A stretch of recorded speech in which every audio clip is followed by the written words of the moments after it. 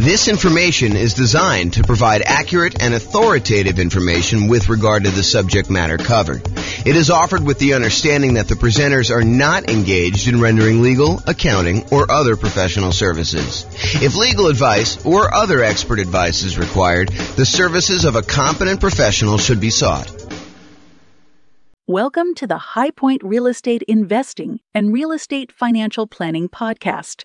Learn all about investing in real estate in High Point, North Carolina, with a combination of real estate financial planning and modeling with numbers specific to High Point, plus syndicated, more generalized recordings of live and pre-recorded real estate investing classes, not all of them specific to High Point. Be sure to stay tuned after the podcast for a message from our sponsors. The following is part 4 of 6 parts of the class, Overcoming Obstacles for Real Estate Investors. Be sure to check out other parts published as separate episodes. All right, let's talk about qualifying for loans. We're going to talk about a couple different things here related to this. So, first part, income to qualify for loans. We're probably really talking more about debt to income ratio. Maybe you're talking about just raw income, but in most cases, in order to qualify for a loan, you're talking about the debt to income ratio. So how much debt you have compared to how much income you have, and the debt would include the property you're buying. So really it's income and debt. Bring in a partner that has the income to qualify for loans. For example, you could do a straight up partnership, or maybe you're doing nomad by proxy where you're having mom and dad have you move into the property, or maybe you're the one that's kind of able to have someone else move into the property. In order to do that, maybe you're using some of their income. Creative financing. So all the different creative financing strategies that don't require you to qualify, things like buying properties subject to, or buying properties on a lease option, or getting owner financing. A lot of these do not, just like by law, like it's not by law, but by like the way that the company does business, like the banks, they're not going to require a debt to income kind of qualification thing. You're dealing with an individual seller and it's all negotiation. Some will, but a lot of them will not. So all the ones that do not require income qualification, like those. You can improve or change your job. So you can do that in order to help qualify for loans. You can use a side hustle in order to increase your income. It's usually going to take a little while for the side hustle to count. Do you remember, Austin, how long it takes for a side hustle to count whether you can qualify for a loan? Is it like a couple of paychecks, or is it a full year? Does it have to show up on your tax return? Yeah, I want to say it has to show up on your tax return, right? Talk to a lender. They'll tell you. House hacking your roommates, even if you're currently renting. So we talked about this earlier, I think in another section, but the idea that you could be renting yourself and get roommates, and that income can help you qualify for when you finally do go buy a property yourself. It's not instant. You can't do this. You can't get roommates for 2 weeks and then use that income. I think it has to show up on your tax return. But if you go and do that, that could actually help qualify you for being able to do your purchase on your next property. Then bring that roommate with you. Change how you're renting existing properties. So if you were getting regular rent on a property, maybe in order to qualify for your next property, you have to convert the ones to short-term rentals, have them done for a year or so, or maybe you're doing lease options where you're getting slightly higher than market rent, or something like that in order to improve the economics and the income you're receiving on your property. And then finally, optimize or reduce personal expenses, especially those that factor into DTI. So maybe you're looking at your stuff and you're like, look, I've got this really high monthly payment bill, but it's really not that much left to pay off. I probably should pay that thing off to really improve my DTI if it's limiting me from getting my loan. And a good lender will be able to go look at all that stuff and help you decide, hey, look, if you've got $2,000, maybe you should pay off this one thing and get rid of that $80 a month payment you got or something like that. And then things like taxes too. If you go ahead and optimize your taxes, if you're constantly trying to make sure that your property taxes are minimized and your other income tax and stuff like that, that could actually help you qualify in some ways. Any questions on income to qualify for loans? Yeah.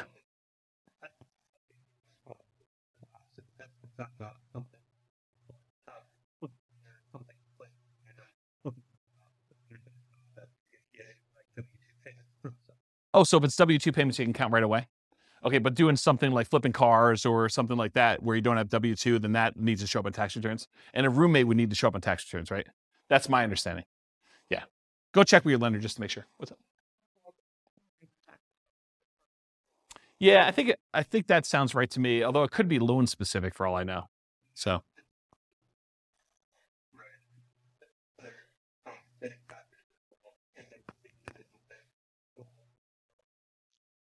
So what was set off, Mike, is there could be bank overlays and there could be, what do you call compensating factors? Yeah. So go talk to a lender if you're going to do that situation. Make sure you know exactly before you go get roommates when you're not going to be able to use that money for a couple of years. Go talk to your lender and find out all that stuff ahead of time. And a lender would absolutely love to talk to you about those questions, provided you're going to use them in the future, even if it's a year or two in the future. Any questions on this? Cool. Credit score to qualify for loans. So obviously, actively improve your credit, right? Make sure you pay your bills on time. Work on things that you have credit blemishes for. Go fix all that stuff.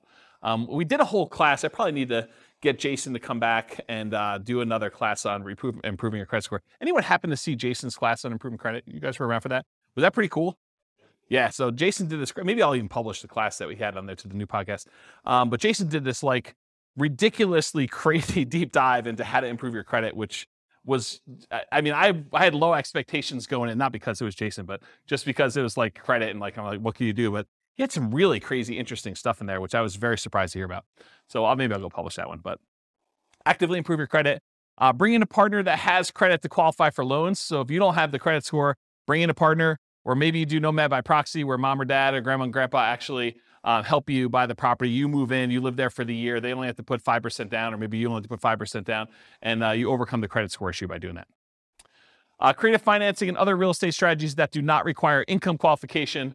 In other words, credit score. So if you're doing wholesaling or wholetailing, or you're doing real estate brokerage, all those I kind of put in the same bucket.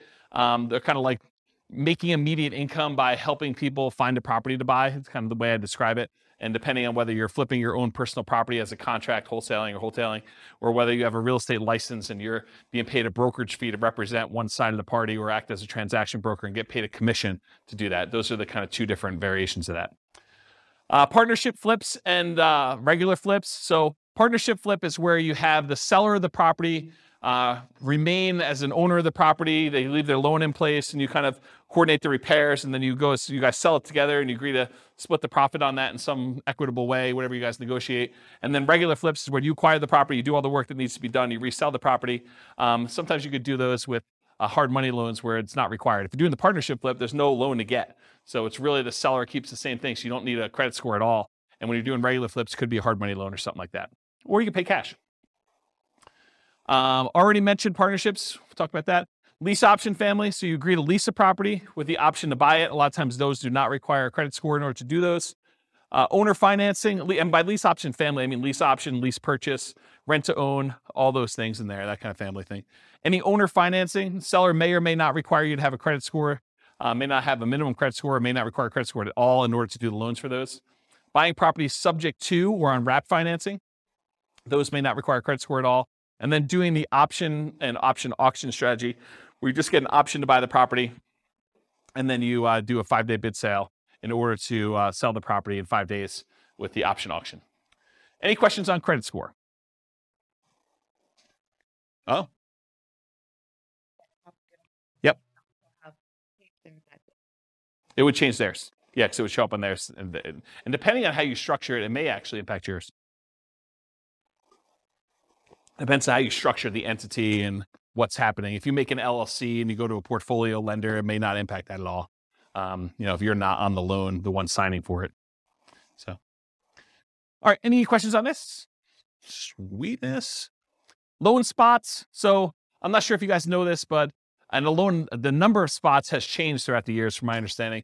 But right now, I'm pretty sure you can have 10 loans on your credit report before you can no longer get conventional investor loans. You can still get owner-occupant loans. You can still buy a 5% down property with loan spot 11 or loan spot 12 or loan spot 13 as long as you can qualify. But for doing additional investor loans, they're not usually allowing you to do more than 10 loans. They won't allow you to do loan 11 or greater as an investor once you already have 10. So that's the way to describe it. And go talk to a lender if you want more details on that. So once you get to the point where you've used up all your loan spots, this becomes a challenge. It becomes a challenge for a lot of folks. So how do you deal with this challenge? Well, one thing you can do is bring in a partner that has spots for loans. So do partnerships where you bring in loan partners and maybe you provide the down payment because maybe that's not a challenge for you. Or maybe you do Nomad by proxy and you have other people getting involved with those and buying the property that way. You could get portfolio loans. So this is the solution I think a lot of investors go to. They'll go to a a local bank that does portfolio loans, that they're not doing conventional financing, they're keeping the loans on their books, and they will allow you to do loans. Typically, the problem with those is most of the portfolio lenders that I know are not doing 30-year fixed rate financing. They're doing a 30-year term, but a lot of the loans are variable. And it could be, they're fixed for 5 years and then they become variable. But the challenge is that they're not 30-year fixed rate financing loans. The local company that I know that does a lot of portfolio loans, they do have a 15-year fixed rate financing loan. So you can get 15 years with fixed rate, but then the cash flow on a 15-year fixed rate financing loan usually is much worse because your shortened amortization period really impacts your cash flow on that. So just something to consider if you're doing those portfolio loans. That's why the 10 loan spots for these loans is so important to be able to get 30-year fixed rate financing. It's kind of an important thing. Get creative financing. So you can do all the stuff we talked about in the creative financing class, subject to lease option, lease purchase, owner financing, all those that don't require any type of income loan qualification and don't use loan spots. You could change the strategy to one that does not require loans at all. For example, buy with a lease option. You're not getting a loan. You're leasing the property and then you have an option to buy it, or buy free clear properties. Save up all the money you have in order to buy the property free and clear, or do subleases. You lease a property and you have the ability to sublease it. You can also pay off existing properties that you own to free up loan spots. So work toward paying off the property, maybe your lowest balance loan, so that it frees up a loan spot, and then you could use another 30-year financing spot to do that, then pay off another one, then acquire the next property. So you can sort of use this it's almost like the debt snowball, except I guess it is a debt snowball because it is debt, it's mortgage debt. So you're using all the properties and maybe extra income in order to pay off one loan, get it down, become free and clear. Then you only have 9 loans, and then you go buy your 10th property, and you kind of keep repeating this until you get the ones you need. Alternate loan spots with... Yes, if you have a refi, then it becomes a new loan. Yep, yeah. And the same thing with refis. A lot of times they won't allow you to do a refinance if you've already got 10 loans. So it becomes really tricky though, because let's say you go get 11 loans. My understanding, it becomes hard to even do like a rate and term refi on the ones that you had beforehand. So it becomes almost this really weird puzzle that you need to move stuff around, and it gets much harder when you do that. A lot of folks think, the hard part is acquiring the first deal or second deal or third deal. Well, you just change your challenges. I mean, once you get to the point where you have 10 properties, now it becomes a whole new set of challenges you need to work through. It's not that it's easier, just different problems you're trying to solve and work through. If that makes sense. So alternate loan spots with your spouse. So let's say you and your spouse are buying properties. They can get 10 loans on their Social Security number. You can get 10 loans on your Social Security number. You can get 20 combined. So if you're going to buy properties, but you're both going on the loans, or you're both going on title and end on the loans, then that becomes potentially problematic. You limit it. The tricky part is some lenders will give you pushback if you're doing joint taxes. If you're both on the tax return, some lenders will give you pushback saying, it's really on the same tax return. It's really both you guys. So we're all going to count those for them as well, for her or him, depending on what it is, for that sort of situation. So you may need to file separate tax returns, and then you have some tax issues as to whether or not you're taking, the joint married things, all that other stuff. So I'm not a tax guy. So realize you might get some pushback from lenders if you're doing that. But if you're thinking to yourself, look, I'm really trying to do this 20 loan strategy, and my spouse and I are going to alternate, think about this ahead of time. Go talk to a good tax advisor, go talk to a good lender, and make sure that your plan is sound. And then maybe you do separate your tax returns a couple of years ahead of time before you get close to that number to make sure that you can do what you need to do. Any questions on loan spots? This concludes part 4 of 6 of Overcoming Obstacles for Real Estate Investors. Listen to the next episode, part 5 of 6, on finding what you're missing. With home prices up, mortgage interest rates up, and rents up but not quite enough to counteract the higher prices and interest rates, cash flow on rental properties in High Point is harder than ever. Book a call with the Real Estate Financial Planner to apply our proprietary 88 strategies to improve cash flow on your rentals. See the show notes for a link to schedule your call and improve your cash flow today. If you're a real estate agent, lender, or professional in High Point that wants to help our real estate investor listeners, consider reaching out to learn about collaboration opportunities with this podcast. We'd love to add more value to our listeners by having you assist our investors buy, sell, and finance their real estate investments. See the show notes to schedule a call to discuss collaboration opportunities.